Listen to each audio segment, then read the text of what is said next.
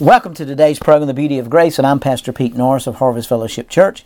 I want you to turn with me today to Romans chapter 6, verse 3 and 4. And what we're talking about today is the best is upon you.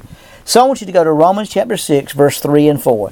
Know ye not that as many of us were baptized into Christ Jesus, were baptized into His death. Now the word baptized means to be immersed or to be enveloped in or to be covered over. In other words, you and I have been immersed in, we have been enveloped in, and we have been covered. So we got to understand something. Know ye not that many of us were baptized into Jesus Christ, were baptized into His death. Now I want to give you a parallel. Let's take an envelope, and I'm going to put a $5 bill in that envelope. That $5 bill has been baptized into that envelope.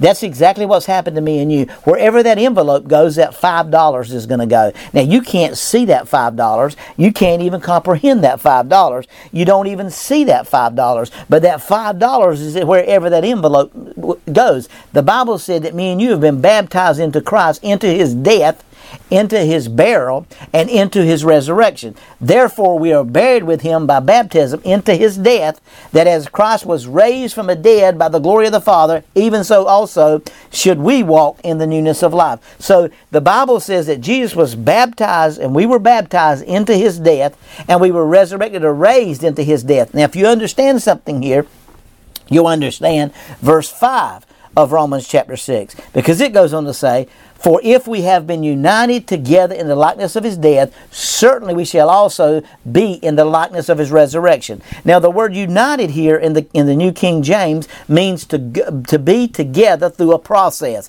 In other words, faith and grace are the same word. Faith is the force that is spoken out of your mouth, and grace is the realm in which it originates. Now we got to understand that we've been buried with Him in baptism. Colossians chapter 2 verse 12.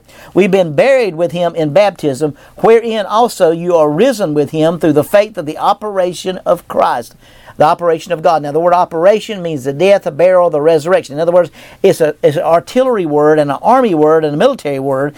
It means you've gone through Him through that process, who have raised Him from the dead, and you, being dead in your sins, the uncircumcised of your flesh, hath He quickened together with Him, having forgiven you all trespasses. Now that doesn't seem like something you got to confess. It doesn't mention confessing it. It just says you received all the forgiveness.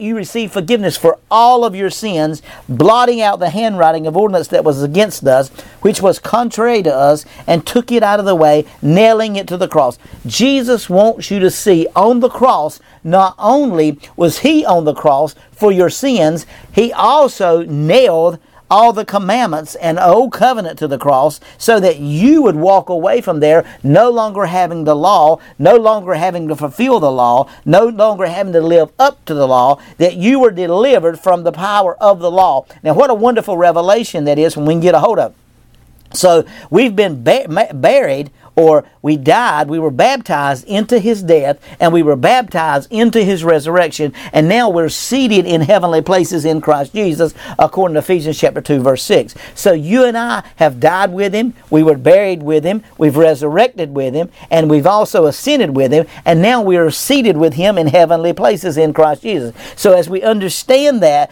we've been united with Him through this process that's going to bring about, so wherever that envelope goes, that $5 bill is going to go. Now you can't see that $5 bill, but that $5 bill is going to go wherever that envelope goes. The envelope was buried in death. It was quickened and made alive and resurrected. You were in Him the whole time, and as He ascended, you were in Him, and as He was seated, according to Ephesians 2 and 6, you were seated with Him in Christ Jesus, the hope of glory. So we live and move now and have our being in Him. So everything about Him has been taken care of, and now me and you just get to enjoy the finished work of what He done on the cross. Now that's a wonderful revelation we can grab hold of. The best is upon us now. You got to understand, the best is upon you right now. The greater things are coming into your life. They're moving into your life. They're transforming into your life, because Jesus provided a way for you to receive everything, and because of that, everything is yours now. And you've went with Him through the death, the burial, the resurrection, resurrection and now the ascension and also listen, you can never preach grace until after you've seen the resurrection. That's why he appeared in 1 Corinthians 15, 1 through 8. He appeared to the 500. He appeared to the apostles. He appeared to Peter. He appeared to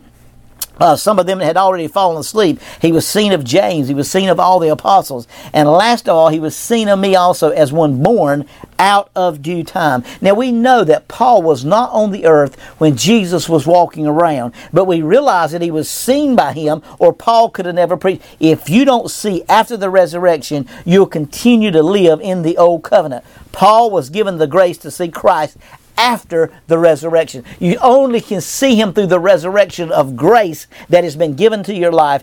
Only when you can see the resurrection can you see him. So Paul was given grace to see Christ after the resurrection. That's why Jesus came back to earth and presented himself to people and let them see him after the resurrection, because they could never be in Christ until they saw him after the resurrection. That's the beauty of grace.